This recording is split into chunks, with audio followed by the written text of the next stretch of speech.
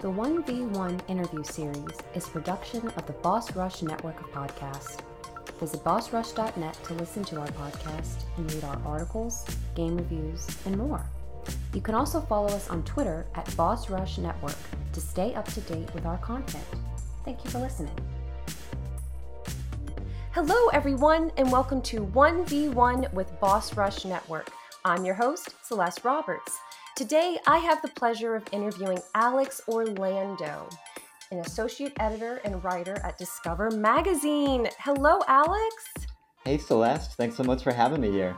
Thank you for joining me. I had reached out to you a few months ago to see if this is something you'd be interested in doing, and you had a really big and exciting life event that was happening before we could connect like this. Would you like to share? Absolutely, I did indeed. Yeah, I got married at the end of September 30th.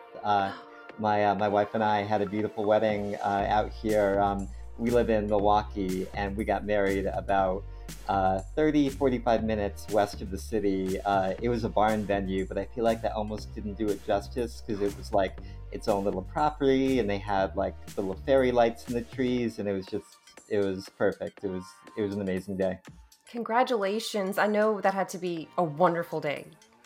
Definitely. It was, we kind of extended the fun a little bit. We didn't leave for our honeymoon until the Monday after. So that way we got to kind of like hang out with friends and family a little bit for a few days after the wedding. And yeah, it was just nice to have a little bit of extra time with everyone before we jetted off to California, where we spent a week. Ooh, which part of California, or just different cities? No, we were in the Bay Area kind of the whole time. I had lived in the Bay Area for a few years when I went to grad school for journalism, yeah,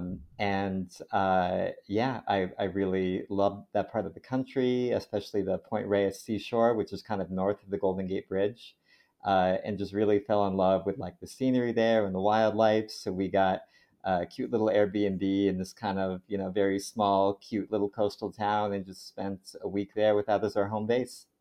Oh gosh, that sounds really relaxing. It was nice. I think we needed it after the wedding stress, just to be like, oh, we just get to chill now. This is nice. Oh wow, thank you so much for making time, especially with all that excitement going on. I mean, do you feel different? That's You the know, common question, right? it is. It's funny. I've been like thinking about that whenever someone else asks me it. But yeah, it's there's a nice comfort to be able to like refer to your partner and say like my wife. So like I've been getting a lot of mileage out of that, and like Ooh.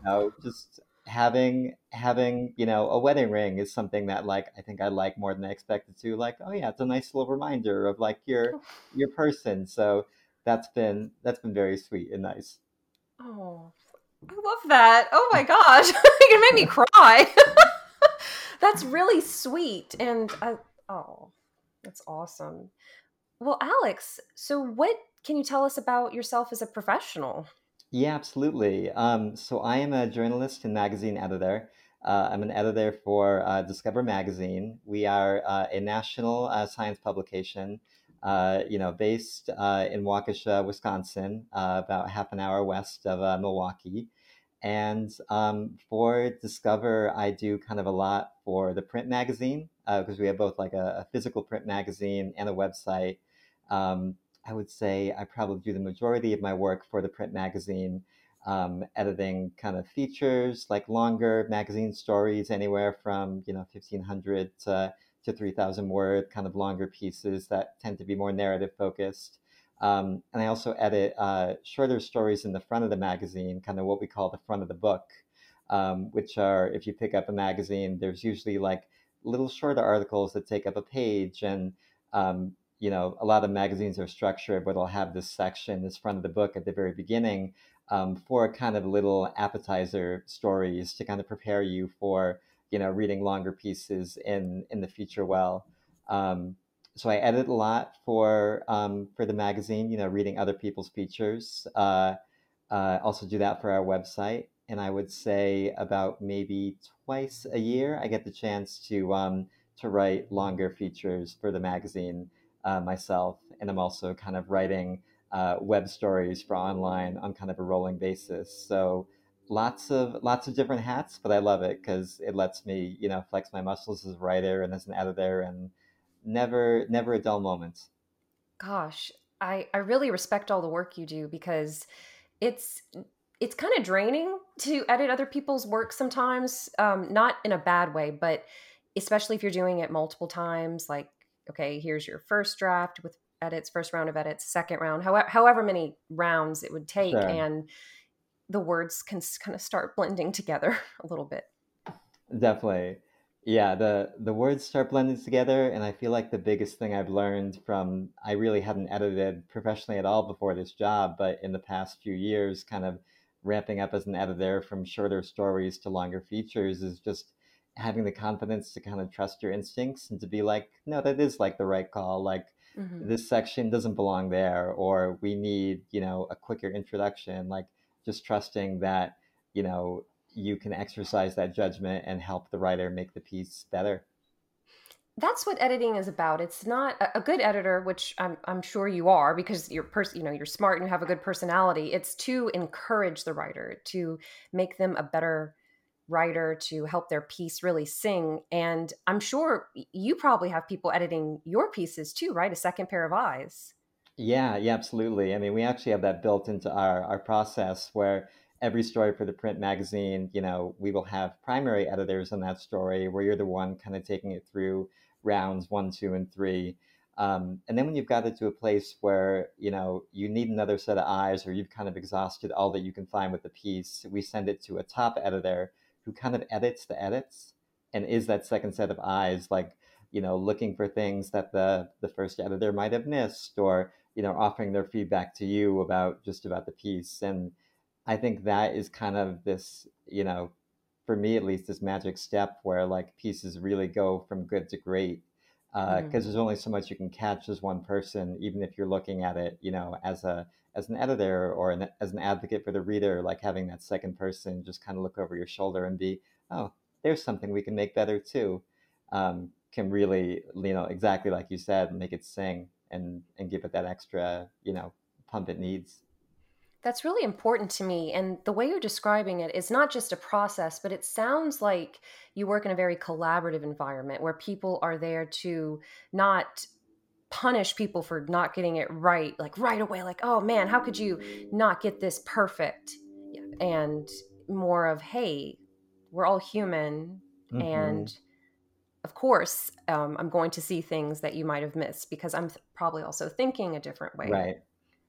Yeah, totally. And, usually it's a sense of gratitude when like I get comments back from a top editor rather than being like, oh, they're nitpicking something I missed, or like it's a criticism of my work, when it's Hmm. more, I am lucky to have like a very collaborative environment where, together I think we see ourselves as like we are advocates for the reader as an editor. So we're working together to like make it a smoother experience for whoever's picking up the piece, 3, 4, 5 months down the line when it runs in print, and making sure that they're having a good experience. So I think thinking about it that way helps us kind of, remember that we're all on the same team. Okay, so that many months, that was my next question. How long does it take for a piece to go from, I guess, conception or idea, or does someone come to you and pitch the idea? What's the whole process like from beginning to Yeah, end? no, it's a great question. There's a lot of variability. So sometimes we will have an idea for a piece that we want to write on staff, and we'll kind of talk about that internally. We have regular pitch meetings twice a year where we come together as a staff, me and my fellow editors, and we present stories that we would either like to write personally or we'd like to assign out to other people. So there's a good number of stories that are staff generated ideas. And then the others come in just kind of through various emails. Like we have one of my colleagues is our features editor, so feature pitches get sent to them, and they kind of evaluate them on, is this compelling? Is this going to be engaging for the Hmm. average reader? You do a lot of vetting in that pitch phase because um, I'd say the biggest thing I see in terms of pitches that don't hit the mark for us is people just pitching a story that wouldn't be a fit for our publication. and getting the feeling that like, okay, this person might need to make themselves a little bit more familiar with like the types of stories we do before they pitch. Um, so we do get a lot of stories that way, just from people pitching to the magazine, sending emails to us. That's usually like, 1 page summary of kind of what the story is, why it matters, and then how this person would go about reporting it. Because you usually want to give the editor a sense that, okay, I can handle this. Like I have the reporting chops, I have the writing expertise to like deliver on this thing that I'm promising, so that you will, basically agree to assign me a piece and pay me X amount of money to write the story. Um, and then once we make the assignment, we kind of settle on a rate with the writer. Usually offer like X rate for X number of words, and there's some negotiating there sometimes. And then once we've kind of settled on a rate and a word count, then we officially assign the piece. And then the writer has usually about a month to turn it around. So that's doing all the interviews, doing the research required, and kind of compiling it into a first draft. Um, and then once that first draft kind of lands in one of our inboxes, I would say there's probably another month and a half that we have to kind of take that story through production, from a first draft to being ready to hand up to our graphic designer for laying out in the magazine. Um, and in that like in between time, there's lots of little steps. Like we do the original round of edits that I was talking about, where it's the primary editor. So for a piece that I'm editing, I would send it back maybe 1 to 2, sometimes 3 times if it needs some work. And then it goes to the top editor, and they're editing the edits. And after that, it goes to fact check. So we have our writers kind of pretty thoroughly annotate every sentence in a story that is a fact and can be factually verified. Uh, and when I first started here and I saw like what was required of these drafts, it's kind of crazy because they will have like, 100 plus annotations, like footnotes in the draft, all linking to like a different study or a different part of the recording, because you're giving this independent fact checker all the tools they need to go through the story and be like every sentence that we're saying is factually correct. Um, and that takes about a week for the fact checker to kind of go through. They're also calling all of the sources, so all the people who are quoted in the story, scientists for Discover, they're calling up all of these experts and kind of re-interviewing them and basically saying, things like, you gave this impression, is that accurate? Like, or the writer used this metaphor to describe your work, is that a fair comparison? um, for things where you are taking more like literary license, you still need to be able to make sure that it's accurate. So that can even be fact checked just by checking back with the experts. Um, and then after it comes back from fact check, the editor has to kind of incorporate the corrections that were found, because sometimes it's more of an art than a science, in the sense that a fact checker might flag something and say, oh, well, the source said this, but here's the real technical definition. And it could be kind of like splitting hairs. So you have to make that call as an editor, like, okay, we're getting a little too in the weeds here. Like, I think what's here originally is fine. Um, and then we send it to our copy editor, who is incredible. And she's also kind of like a secondary top editor, because, she's editing for grammar, punctuation, making sure that we're following AP style, which we use. Um, and after that, it goes back to the author for their kind of last read, and they go through, they see all the changes that have been made, have a chance to kind of massage any language they might like, and flag any things that look wonky to them. Um, and then it goes off to our graphic designer, and they kind of create a beautiful layout with the story.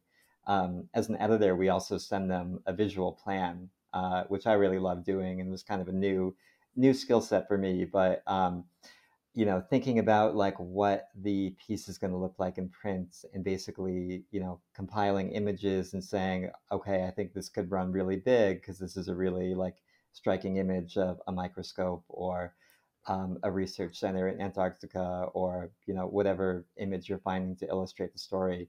Um, and then the graphic designer takes the that plan, the final copy, and creates like a layout. And then there's kind of a second stage where rather than working in a Word document, you're now working in uh, an Adobe program like InCopy or InDesign. You're looking at what it would look like if you were holding the magazine in your hands and the story was incorporated with the visuals.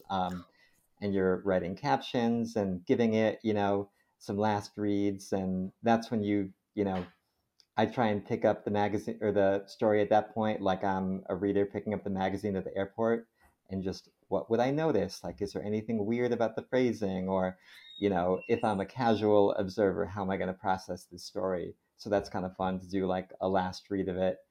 And then we say goodbye. We send it to the printer, and it can be usually about a month after that. So I would say anywhere from 4 to 6 months to kind of go from conception to print. That's an insane amount of work. And I hope that listeners appreciate that next time they're looking at a magazine, especially Discover. Yeah, no, it's something like I don't think I appreciated until I saw the back end exactly, and like you do see how much work goes into it. Um, especially all these individual steps. But um, I just think that's so important for like ensuring the accuracy of the story, ensuring that it's balanced and that we're including quotes and sources from diverse viewpoints. And like, we are not only quoting, white men who like make up a predominance of academia and science. And like, you're being conscious of the reader and diversifying your perspective, but also making sure that they're informed and making sure that the story is, clear and accessible above all. Because I'd say that's probably the biggest guiding principle is, we wanted science to be something that you can pick up if you're a kid, if you're an adult, if you're, 9 or 90, you should be able to read about science in a way that doesn't make you feel like an outsider or make you feel like you don't understand. So, would you say that you have always had an interest in science? How did you get on this path? Yeah, I definitely did not, which cracks me up when I think about it. And I think, like, it does make me more passionate as an advocate for science because I think I just wasn't exposed to it the right way in school, where, a lot of science classes I took, physics and biology. I think the math intimidated me as as a wordy person who feels more comfortable with books. I think some of the complexity of the language intimidated me, and it was only really as an adult. My first job out of college was doing copywriting for a hospital system in Connecticut where I grew up. And I was getting to interview doctors and write about what they were doing, and kind of coming at it, as a writer, as an English major, and looking at, okay, what's the story here? Do I understand the science? I know if I understand it, I can explain it to other people. How can I explain what medical breakthrough this is and what discovery this is? And it was kind of through that job that really like helped me become passionate about science and science writing, and started to read other magazines after that, and follow other outlets, and realized it's something that I really liked. Wow, that's awesome. And you don't know until you're doing something sometimes if it clicks or not. Yeah, seriously. Yeah, I haven't done scientific writing. I think maybe in college I had to write some kind of paper, but it was mostly a literary analysis or Hmm. something like that. But you can transfer those skills to tell these kinds of stories. And I don't think people realize that because so did you okay, so you have your bachelor's and your master's degree. Are they both in journalism? They are not. My bachelor's is in English lit. So I got a literature degree in college. I actually flirted with the journalism program, but ended up kind of bouncing off of it because I think I was just more like drawn to like, okay, I really want to analyze literature. Like maybe I'll get my PhD someday. Hmm. And that was kind of the path that I was on for a little bit. Was like, okay, I'll probably get my bachelor's and then, maybe get a master's in English or go on to get my PhD and teach. And kind of got steered away from that path by some professors who were younger when I was in college, and I think they knew like how much the landscape was changing and just how hard it is out there as a humanities professor, and like how many struggles you have to overcome just to even get a foot in the door as like an adjunct and as a full timer. So I definitely considered that that reality and kind of thought about it for a while. Um, I know at one point we had both talked about teaching English overseas. So while Mm-hmm. I was kind of figuring out my next move, I uh, was in living in South Korea for a year, kind of teaching English as a second language and traveling a bit, but also kind of thinking about next steps. And after that job, I kind of continued the medical writing I was doing in Connecticut, and I ended up getting a job in Houston, Texas, for 2 years for this medical organization called the Texas Medical Center. And it's basically this group of like 40 to 50 hospitals of various sizes. They have a massive cancer center, they have like various massive research centers, but they also have like Ronald McDonald House and like very smaller, scale kind of community service type organizations. Um, but the medical center that housed all these different like hospitals and healthcare orgs had a magazine that I wrote for, and that was my first time like really taking what I had done doing healthcare communications and looking at it as a storyteller and looking at it as okay, I have people, professors, just community members in this medical center picking up this magazine. How are they going to experience this news as a reader? So we would kind of cover um, anything and everything happening in the medical center. I wrote stories on stem cell research, wrote stories on cancer research. We were near NASA, obviously, in Houston. So there were a few aerospace stories that I got to write that was very cool. Um, and I think that's just when I fell in love with kind of that process of interviewing really smart people and then trying to synthesize what they said and make it something that people can enjoy. Um, and after I did that for 2 years, really realizing I wanted to keep doing that and learn more skills and kind of broaden my toolkit. That's what kind of led me to apply to grad programs in journalism, and then led me to get my master's. Awesome. Well, so is the process very strenuous? Were you stressed out a lot in grad school? I was, but I don't know if this is true about other grad school programs, but I feel like in mine there's just a lot of collective anxiety because you get a lot of high performing people in the same program, so everyone's anxiety is kind of like reverberating off each other. Where like you're talking about deadlines, you're talking about assignments, so like you almost kind of create an echo chamber for like the stress that everyone's feeling. So I think we were, and I think it was real. But I think kind of like once you're working a job that may have comparable levels of stress, because you're not talking about it as much, it feels less intense once you're out of it, I think. Um, but yeah, definitely, the first semester they kind of treat it like a newsroom boot camp where you have this class that's the foundation of the semester. It's 4 to 5 days a week for like 3.5 hours, and you're learning how to write a news story. You're writing how to conduct an interview, how to structure it. Like it's really a crash course because you have people coming from such different walks of life. Some people coming straight from college, some people who had worked for a bit, had various roles, journalistic and not. So there's really like this onboarding process to get everyone out on a baseline. Um, and then you kind of go into your various like concentrations, what do you want to study? Because there was an audio program, there was a video journalism program, and there was a narrative writing program. Were kind of three of the big pillars. and I started by taking a bit of everything, like thinking I would sample the buffet and see what I liked.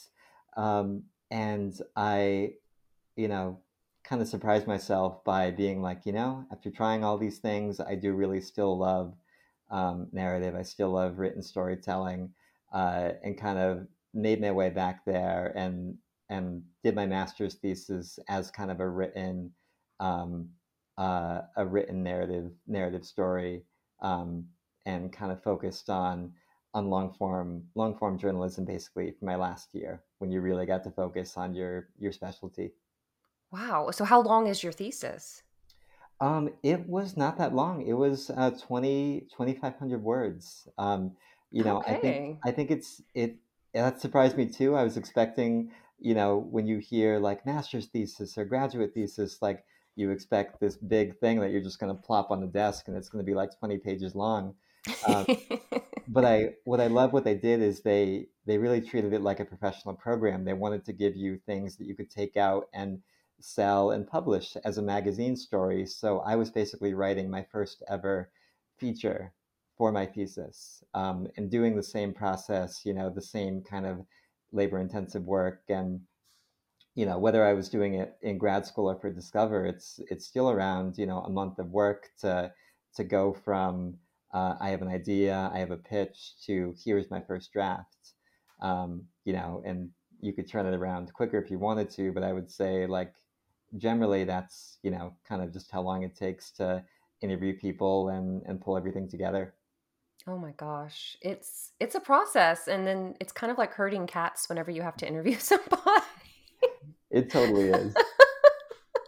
So, when you were saying that your thesis was about 2,500 words, right? Mm, One of my professors in my English degree, his dissertation is 700 pages, wow. and this was back on a typewriter. Yes. I'm just thinking about the man hours required to like manually plunk away at that. Like, how many hours do we spend sitting? That's crazy. It's on Dylan Thomas. Hmm. And I think that he actually went to Great Britain to see where Dylan Thomas lived and did live research. 700 pages. It's divided into two little books. That's amazing. That's the kind of thing that makes me a little like relieved. Be like, okay, good thing I didn't go for that PhD because then I have to write my 500 word magnum opus. Can you can you imagine? I so how long, and I actually do have your Discover magazine. I guess it would be like your collection of work. I have Yeah, it. yeah, kind of like my author page. Yes, yes, I have that pulled up. And how long are your articles typically? Or it varies? Yeah, I think it totally varies on the medium. If I'm writing something for our website, those are usually anywhere from 800 to 1400 words. Want them to be things that are like, you know, not super bite-sized, but like you could read in maybe like 5 or 6 minutes. Hmm. Um, and then for the print magazine, like I have some longer features on that page that could be anywhere from 2,500 to 3,000 plus words for longer pieces. So, with all of this work, writing and editing, do you have very unusually long days, or you have a typical like 8 to 5 schedule? Yeah, I mean it's pretty compact in that 9 to 5 window. Like, I'm lucky in that my company like values its employees' time and mental health and doesn't totally grind us into the dust to like, to produce. Um, so they're very like good about, you shouldn't be working outside of your 9 to 5 hours. And honestly, apart from a few moments where I was reporting and writing something myself, and you do just need to put in a little bit extra time for finishing up an interview or finishing Hmm. up a draft. For the most part, like, yeah, I'm very contentably able to keep it kind of in that 9 to 5 window. That's awesome. So, what would your advice be to someone listening who's thinking, oh, I'd really love to be a journalist? Would you say that there are some challenges to consider that maybe you didn't realize until you got into this field? Yeah, definitely. I mean, I think the big thing I didn't realize, and you kind of get insulated from it in grad school, where you're talking about the craft and you're among other people who are so passionate that um, the reality that the industry is really really struggling is something that um, I think took me aback when I graduated, even after having so many discussions about it in grad school. It was a very different experience to talk in an abstract way about the struggles of the journalism industry, and then to, um, get out and be working for a journalist just a few years and see like um, every few weeks there'll be a round of layoffs at kind of different media publications who are doing great work, and it's really just because the revenue model for journalism, this ad model where um, you know as I'm sure like sites and magazines and newspapers are dependent on advertisers, and that's just not as lucrative as it once was. And um, I think kind of adjusting to that reality like helped me appreciate a lot more kind of having a good landing place and having a good team that I can work for. But it's definitely something to consider when thinking about just kind of the stability of the industry in the future. Um, and I would say the other side to that coin, which is something I didn't realize, is how transferable the skills you learn as a journalist really are.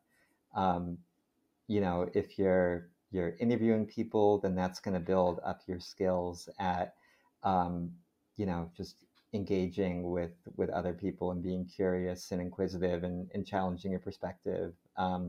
If you can um, translate information into a story and make it compelling and engaging, then you can do anything in communications or kind of related fields. Like it's such a transferable skill set, and I think that's something that really lifts me up when, like, it can be discouraging to see news of, like, more layoffs at another media company. The fact that these skills are so broadly transferable, knowing that, like, even if someday it does take me away from journalism, I'll be able to apply them in an even number of industries and fields.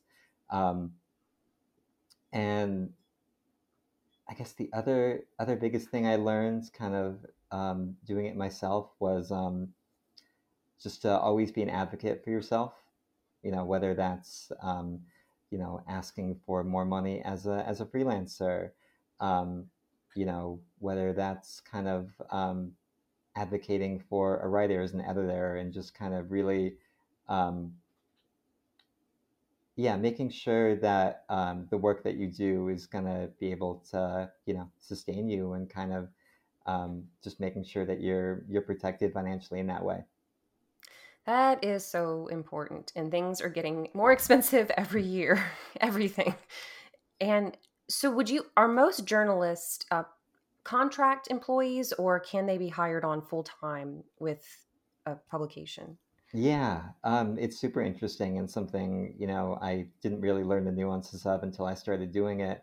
Um, and I would say there are probably more freelancers and freelance journalists working now who do get contracted at various publications. That may be on a story by story basis where they're getting paid for individual stories. And some freelancers even have like kind of a recurring contract where they are guaranteed to write X number of stories a month. We have several writers for our website who are kind of on contract web writers, so they will write 3 to 4 stories for us a month or so. Um, and then there are staffers, kind of people like me who are more, I would say, more in editing positions than writing positions. I think there's just more editing positions available, and that doesn't mean that you're not going to be also doing writing, kind of like all of we are at Discover. Um, it just means that you're going to be on the staff, and you are kind of managing a lot of different things internally. You're editing pieces. Um, so there are those kind of more stable, I think, staff jobs for for landing at a place and doing work kind of for a publication or newspaper or magazine. Yeah, it's if you go on LinkedIn, it's amazing how many freelance contract roles pop up for writing, which some people they want that or they want it on the side or they prefer Hmm. having that freedom full time. But in your position, for example, it is kind of comforting having that settled feeling. It just depends on what do you want, Sure. what's best for your situation. But thank you for saying that about advocating for yourself. That's something I struggle with because I kind of have imposter syndrome where, there are much better writers than I am, or, oh, I've never done this before. How am I going to do it? But you can always learn. And especially what you're saying about the adaptability there, if you have a good leader, a good mentor, a good team who sees your potential and just thinks, okay, I can teach you how to adapt and gain the skills you need or the mindset, the framework. Sure. I think it sounds like you've been very lucky in that respect. Yeah, yeah, definitely. And yeah, one thing I was thinking, just what would you tell someone who's interested in journalism? Um, just read a lot and write a lot, and don't don't be afraid um, to pitch your ideas to publications. It's totally not unheard of, even if you've never been published somewhere, to have a really good story idea and email an editor, and they can evaluate the strength of your writing in your pitch and kind of make a decision on whether they want to assign something. So if it's something that you want to break into and aren't sure, you definitely don't need to go to grad school for it. Like it is a craft like any other, but it's one that you can learn with kind of a low barrier to entry just by putting yourself out there. You never know until you try, right? Totally. And I think there's a sense that like oh, like editors will laugh at me if like they read my pitch and it's really bad, and it's like, nah, we're just going to read it and move on to the next thing. um, so yeah, I think just kind of pushing past that anxiety of how will my work be perceived, and just kind of yeah, just practicing your writing and getting it in front of other people and continuing to get better at it. And I'm sure you've had an experience with brutal editors before who, oh my gosh, it's a very humbling feeling. Yes. Yeah, humility may not be the first emotion you feel when you see all that red and you're just like, oh Oh, no. what am I doing? Why did I go into this field? Why? Right. But it, but most editors, a good one, I guess I haven't done your kind of journalism, but just with people reviewing my work, people who have like almost a teacher's heart who see that seed that has been planted and they just want to make it even better. And I don't know that's how I thrive. Yeah, I think you're totally on point. I mean, that's something I try and do in the edits I will leave on a piece, is I try to ask a lot of questions. So that way it doesn't seem like I am criticizing something, like I am Hmm. genuinely wanting to know this information that is missing from the piece. So, you're kind of gently nudging the writer to be like, well, what about this, this person? Did you consider their perspective? Or what about this like aspect of the science? Mm. Like, I don't know how that works. And that way you can kind of get them to also consider it and work it into the writing without feeling like they're being chastised or like wrapped on the knuckles for not doing it right the first time. Because it really is just kind of that, like, the thing I love about it is that open, like, free form collaboration. You're working together, you're co-creating the piece to make it as good as it can be. And you probably had to shift a little bit because you were used to writing a few different styles and then you come to discover and it's like, whoa. Yeah, no, very much so. I went from kind of doing the majority of my time was spent writing, and now very much the majority of my time is spent editing. But it's been very cool to learn something that's so different and realize, oh, I also find this just as rewarding as being on the writing side, because I still get to think critically about narrative. I still get to think critically about story structure and even sentence level mechanics, and like what makes a sentence really pop off the page. So that's been a fun kind of journey realization to just learn more about the other side. I love that. I have your author page up right now, and I I really love the names of these stories. The titles. My favorite one is "Swearing Like a Sailor May Not Be Such a Bad Thing," because I know you haven't heard me speak much, but I definitely do drop some words, some choice words in my Hmm. daily life. Yep, I'm with you there. But you have such a repertoire. And how long have you been with Discover? I've been with Discover for 3 years. Three 3 years years. this October. Okay, wow, that's a good amount of time. Oh, okay. I even see the hidden science behind 2020's biggest video games, and here's a little picture of Animal Crossing: New Horizons. Which do you play that? I play that. I learned about that through my friends who play it. Oh, I follow it on Twitter. I've watched YouTube videos, but have not dove in myself. No. I don't know if you should start. You might not be able to stop. But out of these stories, I know it's probably like picking your favorite child, right? What I'm about to ask you. Is there one that you favor over others? And it could be for any reason. Either it's the topic, the memories, the people you interviewed, Hmm. anything at all. Yeah. I think my favorite that I've written kind of for Discover in the past few years was a story I wrote last year on near-death experiences. Um, Ooh. and I think it's called something like the science of near-death experiences, or um, but that was one that was kind of the first story I ever pitched to Discover, um, and it was my first week on the job, and I kind of came like very excited with like my three pitches for my new boss, um, and one of them was something that a friend who's a scientist had kind of cued me in on. One of my good college friends works now as a scientist and follows a lot of research, and also kind of like very sadly has a personal connection to this issue because he recently lost his dad in the past 4 years. Oh. So he, as a very intellectual person, kind of started reading a lot about this and reading a lot about like the science of near-death experiences, which are a lot of the time refers to people who have a heart attack, some kind of cardiac arrest situation, and are then resuscitated.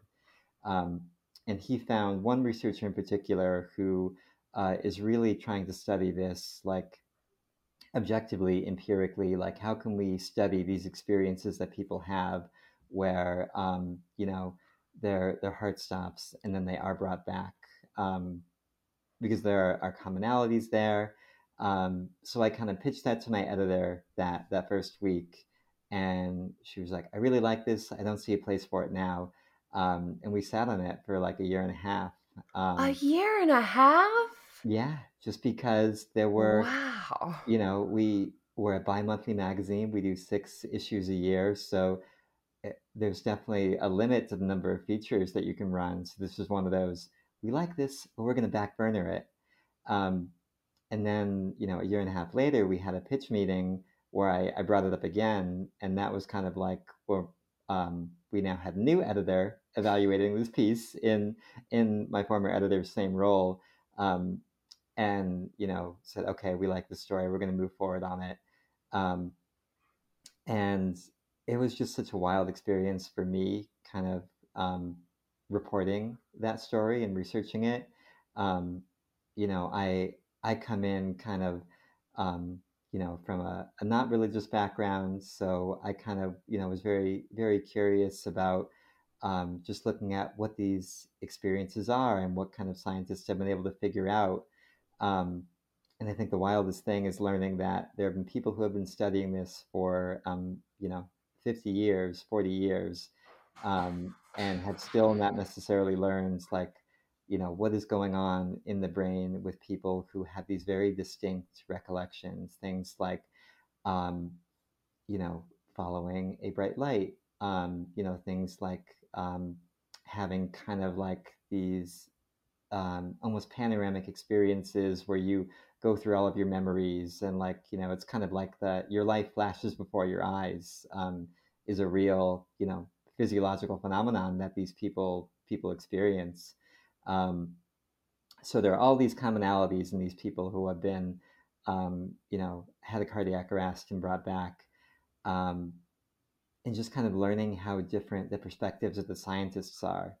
Um, some of the scientists who are like, these experiences are real, they, suggest that there is some kind of consciousness after we die. We just can't measure it yet.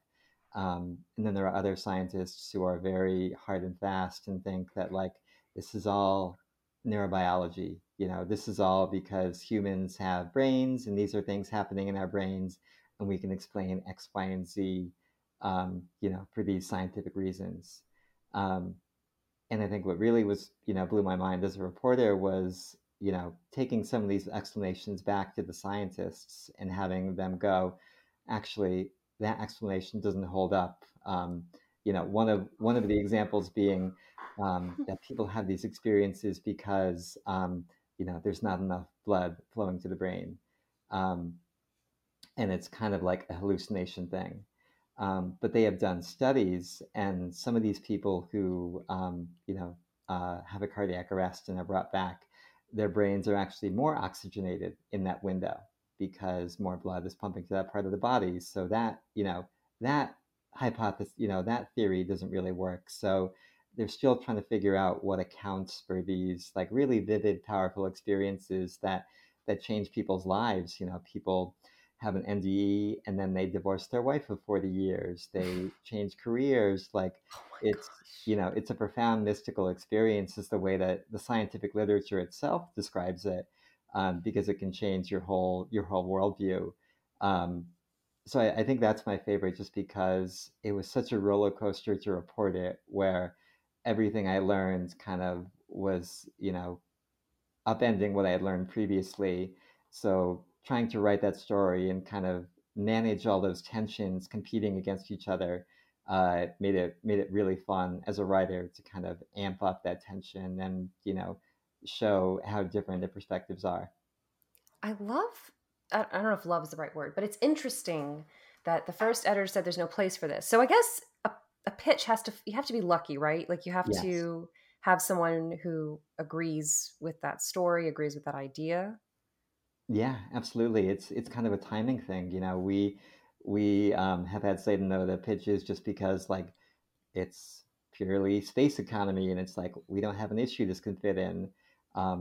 Sometimes we'll get a pitch that's just in the perfect time to run in a particular issue because our issues are kind of loosely themed.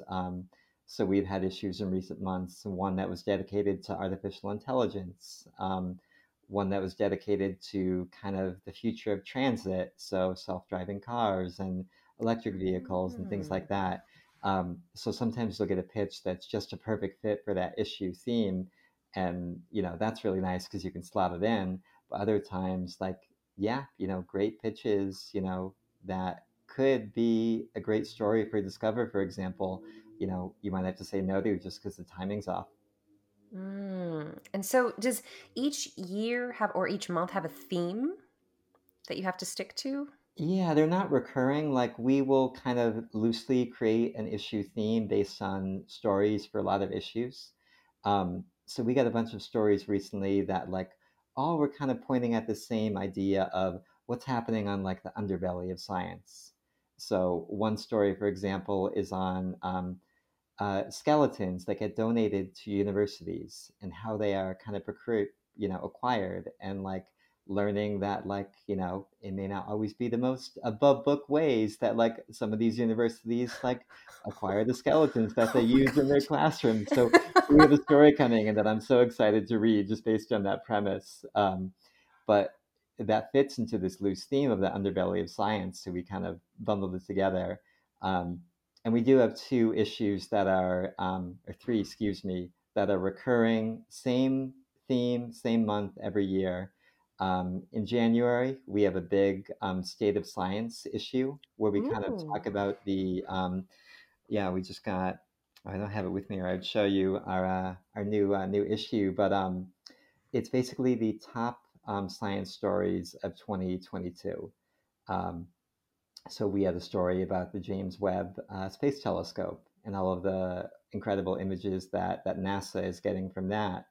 We had a story about them finding the ship, the Endurance that Ernest Shackleton, one of the first explorers, crashed off the coast of Antarctica. So kind of just looking at all of these disciplines and looking at, what are the biggest science stories of the year, and then rounding them all up. And they're kind of little bite-sized stories. So that's a very fun puzzle of an issue to put together. And then we also have one that's climate themed every May, and one that is themed around medicine and health and kind of medical breakthroughs that comes out in July and August. And Oh, wow. and apart from that, we kind of curate these loose themes as stories come in. If someone looks at your author page, just the variety of topics is fascinating. So I hope people are still keeping Discover close to their hearts, because these are fascinating. There's so much work that goes into this. And do you remember, it's still around, but have you read Reader's Digest? Do you remember reading it growing up or anything? Yeah, I do remember reading it growing up, and when I go to my in-laws now, they're a Reader's Digest family, so I'll flip through it there. But yeah, grew up with Reader's Digest for sure. I also read a lot of gaming magazines, which I'm realizing probably also helped foster that that love of narrative, because I was a hungry reader of Game Informer back when I was in high school and in middle school, and would always look forward to that next issue. It was so much fun. So much fun. And Nintendo Power, RIP. Mm-hmm. Oh gosh. With Reader's Digest, they had Mm-hmm. a contributing writer named Mary Roach. Have you heard of her? I have, yeah. I Okay. really like her stuff. I read a book by hers. I'm blanking on the title right now, but it's about kind of like endangered animals and situations where wildlife and people Fuzz. collide. Fuzz, yes, thank I you. have that one because I Okay, have the books. also, That's that's yeah. amazing. Because she went from Reader's Digest, and I remember reading in Reader's Digest her goodbye article, how she was going to pursue being a popular science author. Mm-hmm. And so, like this book you're talking about with the endangered animals, Fuzz, she's covered other topics too. So she's kind of taken what you're doing, but putting it into very long form with these Mm-hmm. books. She's covered, when you're talking about the skeletons and the unethical ways universities might acquire them, she has that book. Oh my gosh. Now I am blanking. Stiff, Yes, yes. about the cadavers. And she's so funny. She's so engaging. That is an art right Mm-hmm. there. Have you read her other books as well? I Any have other not. ones? No, I've just read most of Fuzz and some of her pieces online. But she's someone who I know just has that narrative on lock and is really strong at that. That is awesome. If you have time, I know it's hard, especially with to sit down and dedicate that Mm-hmm. time to reading a book or listening to it. But she has some really other good books. Packing for Mars, about space exploration, which you might Mm-hmm. like since you worked at NASA. And then she has Grunt, was fascinating, the military science Oh, cool. and what soldiers have experienced. I learned a lot from that. It was really funny because she was interviewing someone who was talking about being in the trenches, and if you have to go to the bathroom, if it hits you and it's an Mm-hmm. emergency, but there are other people shooting at you or someone could potentially see you from the enemy's side, a lot of people just go right there. Yeah. Which I guess it makes sense. I hadn't even thought about that. She gets into these details Right. that you don't really think about, but are those people's reality. Right. And that's so human. That's such a yeah, just an entry point into exactly what it is like to be in that situation that many of us have not been in. No. And I don't know if you have any favorite authors or journalists that you really admire, but if you do, I'd love to hear about them. Yeah, definitely. I Someone whose work I've really admired in the past few years is Ed Young, who's an Atlantic writer and journalist. He uh, did a lot of work during the pandemic, kind of did the series of articles for The Atlantic on, where are we at this stage of the pandemic? giving, I think, kind of a much needed evaluation of not just the health and science, but also the policy, and like really analyzing like, how a lot of you know, the reality that we were facing with the pandemic and with the spread, like were things that started as a result of policy and as a result of politics, and like, did a really wonderful job at like taking these things that are so thorny and complicated, and making them just human and accessible, and like, kind of doing these mile high views that really, um, I think gave me a sense of peace and comfort during the pandemic, when it felt like things were kind of going crazy with various institutions. But being able to read reporting that was so grounding, I think was really valuable. Um, and I also just love Ed's approach to narrative, to creating a scene. He wrote a book called I Contain Multitudes, which is all about fungi, um, and is one of those subjects where I think, as an outsider, would be like, I do not want to read a whole book about fungi. How could that hold my attention?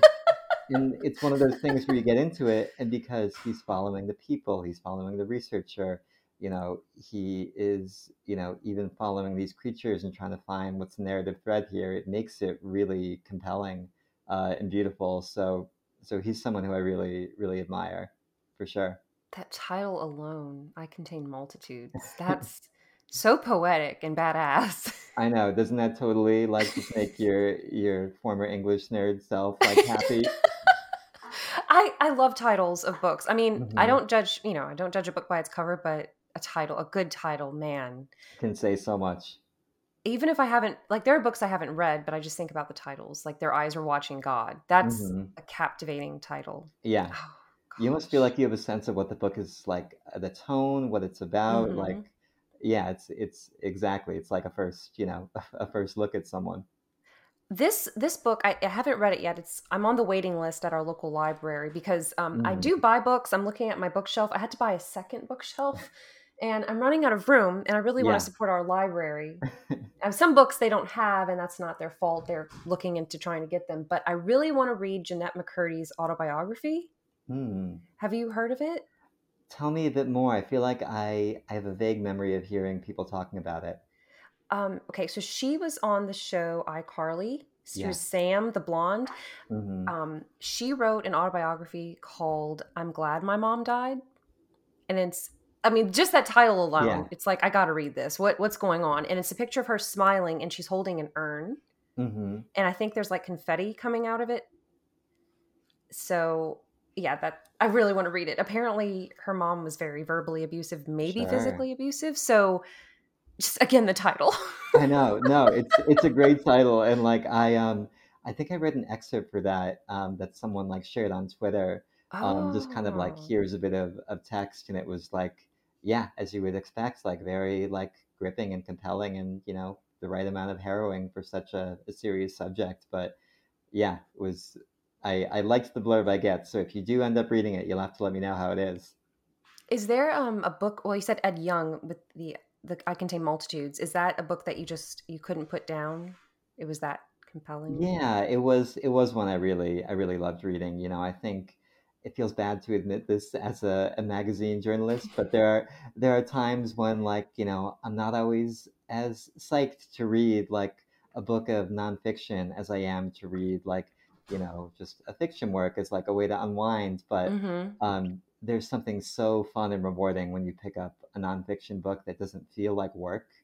It doesn't feel like you're forcing yourself to follow along with the narrative. It's just totally carrying you, and you're not realizing that you're learning all of these new things because you're just so caught up in the journey that writer is taking you on. That's art for sure, Yeah. right there. And speaking of stories, so I don't know if I mentioned yet, I don't think I did, how we met. You had messaged me on Twitter because you listened to another Zelda podcast, which I'm a part of, and you were asking if you could pitch a story idea, actually. Absolutely. And do you want to tell people about it a little bit? Yeah, yeah, I would love to.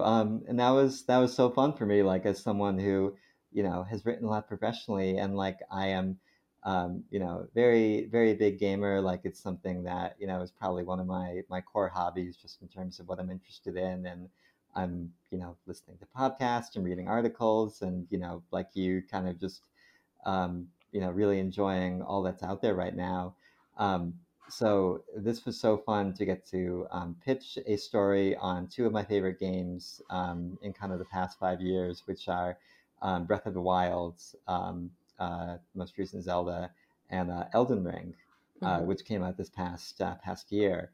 Um, and I got the idea when it was in the opening moments of Elden Ring, and I think I used it in my blog article, but um, the beginning of the game is like almost like a shot for shot. It feels that way, kind of um, remake analog to the beginning of Zelda, where like you run through this big stone door, you lift it open, after crawling out of a tomb, and the world is just kind of open before you. And I kind of talked about a lot of the similarities in how those two games functions as kind of these big open world sandboxes where um, the player's experience is given just as much kind of narrative weight as the cutscenes that you're given.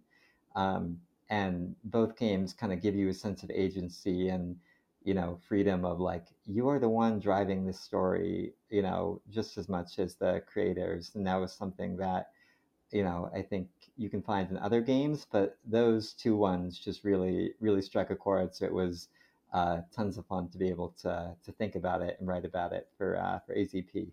I can tell you had a blast with it. I love that. I haven't played Elden Ring yet. I've played Breath of the Wild, but I haven't played Elden Ring. Yeah, I mean it's one of those games where like it does live up to the From Software hype about like being very very difficult, but I think I think this one's definitely their most accessible game.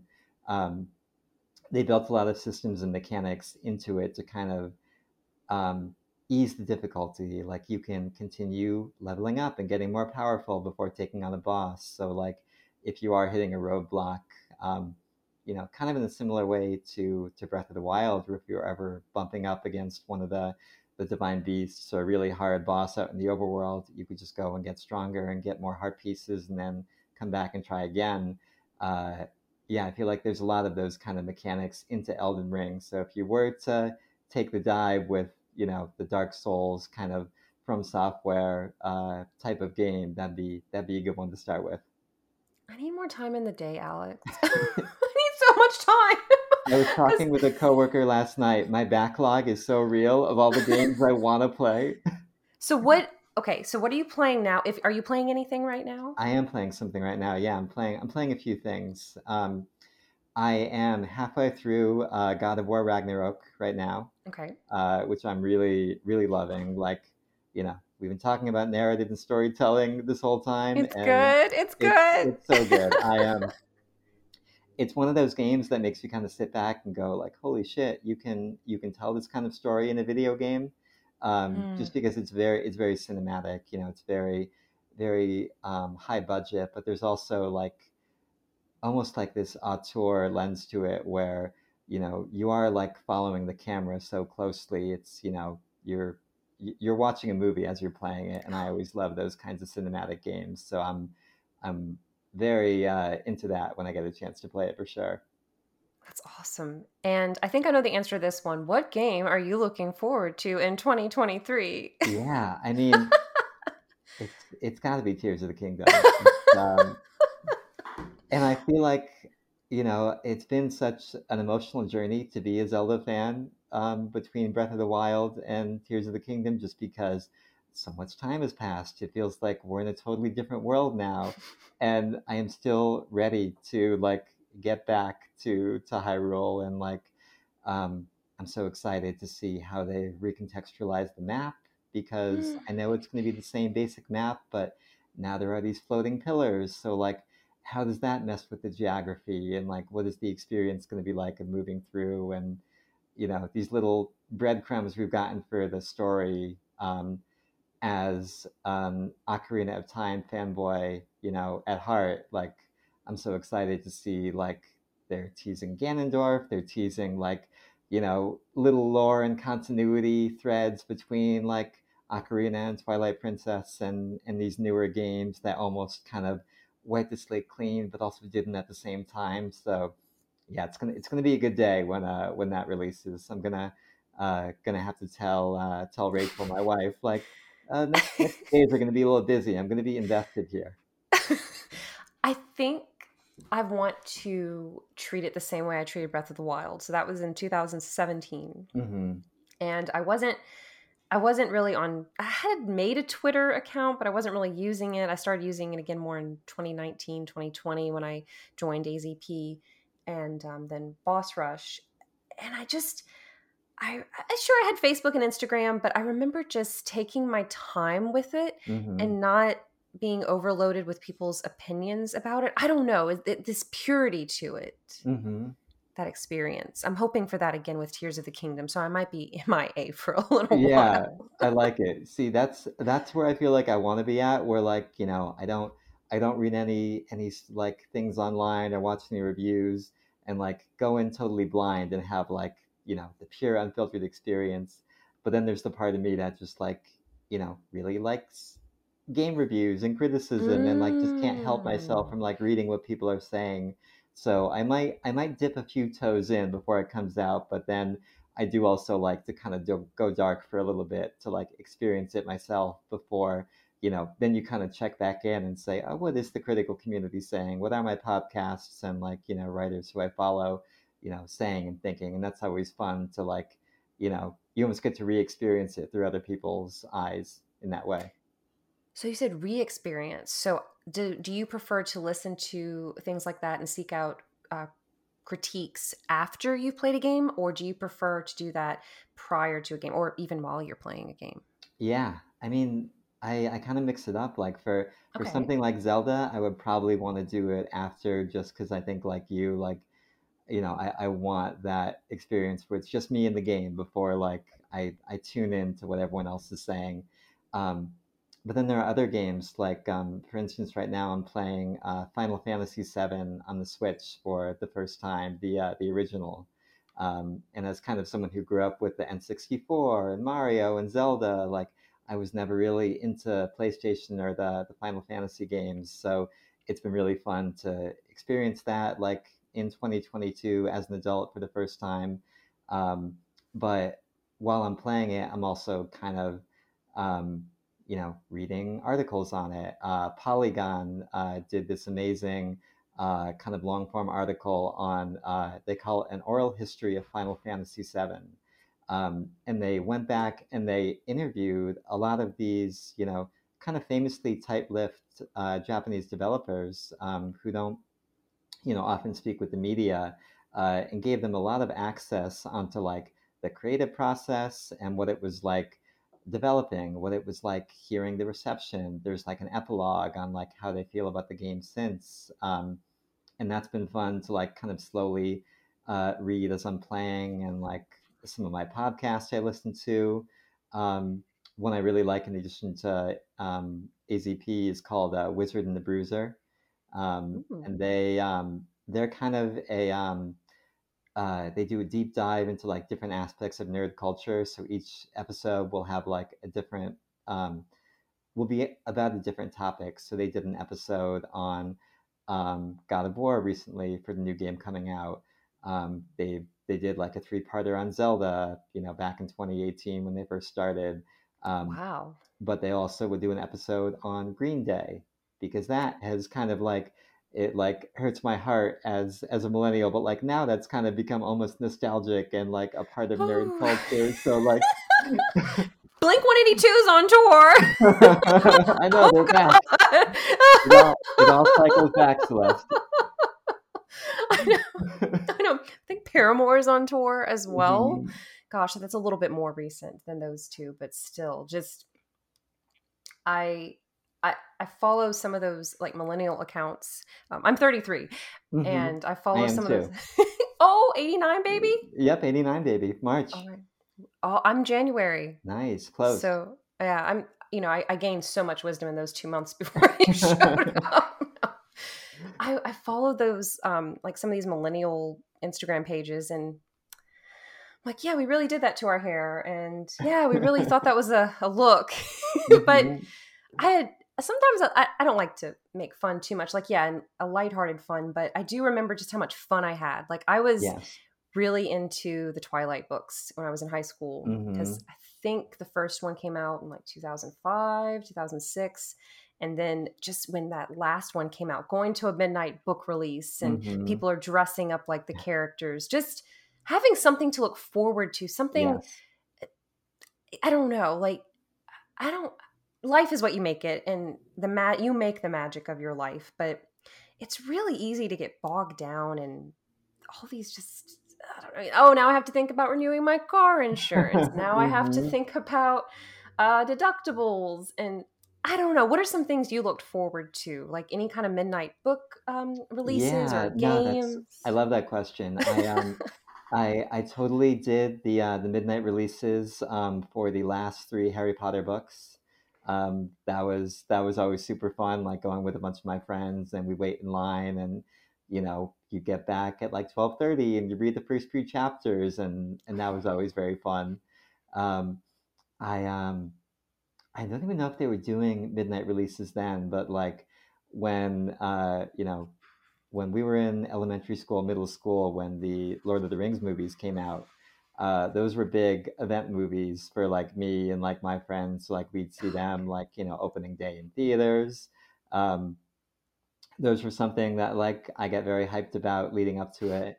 Um, and then yeah, I mean even big games like I remember sitting in the theaters. This is like weirdly, this became like one of those core memories that you remember so vividly.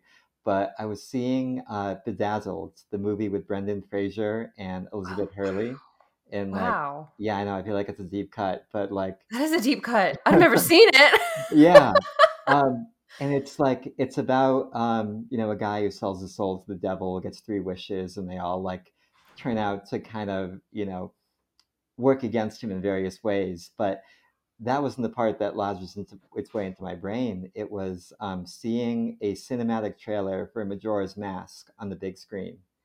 And I feel like I've looked for this on YouTube, and I almost want to like have you like put your feelers out to the AZP community and like see if we can track I this have an down. assignment. I have an Yep. assignment. Like I can't find it on YouTube, but like I remember seeing this like cinematic trailer with the moon like slowly approaching Hyrule and like seeing it overhead, and it was I remember it being having similar graphics to the Ocarina of Time trailer that came out. That was um, like very cinematic, but it was just wild seeing that in theaters, and I was so ready for that game when it came out. Uh, Do you like Majora's Mask? I love Majora's Mask. Yeah, Thank you. Thank you. That's the only right answer. I I love it. yeah, it might be like it's kind of my dark horse favorite Zelda. Like if someone asks you what is your favorite game of all time, it's got to be Ocarina because that's just too too near and dear to my heart. But if I had to pick, like if someone was like, yeah, what about the other games? It'd probably be Majora's because I just love the symbolism. I love the storytelling. I love how weird it gets. It gets like so unapologetically weird with all of its various subplots in a way that like maybe Link's Awakening with some of the weird stuff you do in that game, but Majora's Mask, just I love how kooky and sincere and emotional. Yeah, it's a gem for sure, even among the Zeldas. I I love doing this. Like when you're talking about symbolism, I love. Did you ever do this? Like you'd wear a mask as young Link and go back to the Happy Mask salesman and wear it while talking to him, and he'd tell you what it represents. I never did that. That is Now you got to go amazing. back. You got to go Yep. back and play. I mean, now So that it's out on the Switch on the Virtual Console, like I've been wanting to replay because I replayed Ocarina either last year or the year before. So I think I will be going back to Termina at some point in 2023. I got a feeling that's going to be up there on my games. oh gosh, I don't remember each one, but as you get the mask, I don't not like the giant's mask because you can only use that when you're battling that creature in Ikana Canyon, Ikana Castle, Hmm. I believe. Yeah, because you have to turn it on. I can't remember the name of the monster. It's like this, it's a worm, Yeah, I sandworm can thing. picture it in my brain. Yeah. But if you go talk to the Happy Mask salesman on whatever day, he'll say, I don't know, if you wear the couple's mask, like, oh, this represents the love a couple feels, or something like that. Just very sincere, very heartwarming Hmm. moments. And like even some of the more grotesque masks, he'll say something that makes you think, oh, that's really sweet. The one I like is it Camaro? Is the dancer. The Oh, yes, one yes. I don't remember the name, but I know Camaro might be right. I'm so sorry if I got it wrong, but you teach the Rosa sisters his dance with his mask. But if you Hmm. show the mask while you're wearing it to the Happy Mask salesman, he says something like, "This mask represents the pride and joy a teacher feels with a good student," I love and that. that was just so That's so great. sweet. Yeah. Because you think back to teachers and professors who made an Hmm. impact on you, and I don't know, just really touched me. Yeah, that's awesome. I love that. And I feel like it also works on another level where it's kind of like the developers being meta about like we made a very symbolic game. Like, you can interpret this metaphorically, like, Oh and all the cool yeah. readings people have done about like Majora's Mask and Grief, like AZP did that incredible episode that like really kind of fleshed out, different wit like lenses to look at that game. So I like that they even, you know, maybe thumb their nose at that a little bit with the Happy Mask Salesman. Oh God, I love that game. If you have not played it and you're listening, don't let the 3 day time period thing upset you. It's To be honest, I know people make that out as like the biggest element of the game. To be honest, to me, Hmm. it's secondary. I Yeah. don't. Yeah, sure. Okay, now it's an inconvenience. I have to go reset and start again, whatever. But just the richness of the development of the side characters and Hmm. the side quest. If you like side quests, this is your game. And I'm a Yeah. bit. Are you a side quest person? I totally am a side quest person. I am taking longer to play God of War than I thought because every time a new side quest pops up in my queue, I'm gonna play it because I think that's where some of the best stories get tucked away in games when like developers, they almost are more constrained because it's like, oh, I just have this little bitty bite-sized story. Let me make it really, it's kind of like the difference between like a short story and a novel. A side Mm-hmm. quest can be like something that's just this really great little nugget of a story or a narrative. That's a beautiful analogy, a short story or a novel, because there are so many great short stories out there that I think about often. Hmm. And I probably remember a little bit better because they're shorter. Right. But Alex, do you have any future plans, either with maybe personal life that you'd like to share, or your profession with hobbies you want to pick up? Anything that you'd like to talk about? Yeah, absolutely. I mean, professionally, I think there might be a time in the future where I try kind of seeing what it is like as a freelancer, and trying to kind of pitch stories to different publications and you know kind of build a career as an independent professional, like can make my own schedule kind of thing, but also I can pick the kind of stories I want to work on, and that just seems really nice and rewarding and like um, a fun way to keep doing what I'm doing, but also, challenge myself in new ways. So I wouldn't say that's immediate future, but it's an exciting thing to think about and know that if and when I am ready to move on from Discover and editing, there is kind of a path back to writing and back to long form and narrative journalism as a writer. Um, and then yeah, I mean, I definitely want to carve out time to keep gaming in 2023, and I think hopefully just continuing to enjoy kind of the gaming community. I feel like it's something I've really just started tapping into now through following a lot of uh, game developers on Twitter, a lot of game journalists, and a lot of content creators and fans like you who are all contributing to. There's just so much fun content out there right now. As a gamer, so I want to keep reading articles. I want to keep listening to podcasts and, hopefully, trying my hand at a few more kind of game stories that I write myself. Maybe maybe for AZP Zelda blog that we might talk about in a few weeks. Yes, please, please. I would love to know more ideas. It's I think I've mentioned this, I don't know if to you or other people, but it can be a little constraining, like coming up with ideas when you're Hmm. focusing on one game series, but miraculously people keep coming up with topics for these articles. Yeah. I wonder if it's one of those things where it's like you're constrained, so that almost gives you more to play with because it's like, well, I can only talk about this one game series, but I can talk about anything I want within that. So, maybe that gives you freedom to really come up with fun articles. Like I'm trying to remember the most recent one that y'all posted. Oh, Mallory's about the Yes, pets. yes, Mallory's one about the pets, and that was so much fun. And it's such a great, it's such a great angle for a post and for a story because, yeah, just everyone has that thought. Everyone plays a game and thinks about like what animal would make like a cool pet or how would I interact with a cuckoo in real life, and Oh. it's very fun. Don't hit them. That's how I Yes, would for yeah, sure interact with yeah, them, is yeah. not hit them with a I sword. think that's the takeaway. Well, Alex, where can people support you? How should they support you? Yeah, absolutely. You can follow me on Twitter, um, Alex _E_ Orlando is my username there, and you can also just Google me and follow either my personal website or my author byline at Discover for any new stories I'm working on. Is there anything we did not cover? Because I feel like we could talk for probably like 10 more hours about all the things. Like, come on Absolutely. over.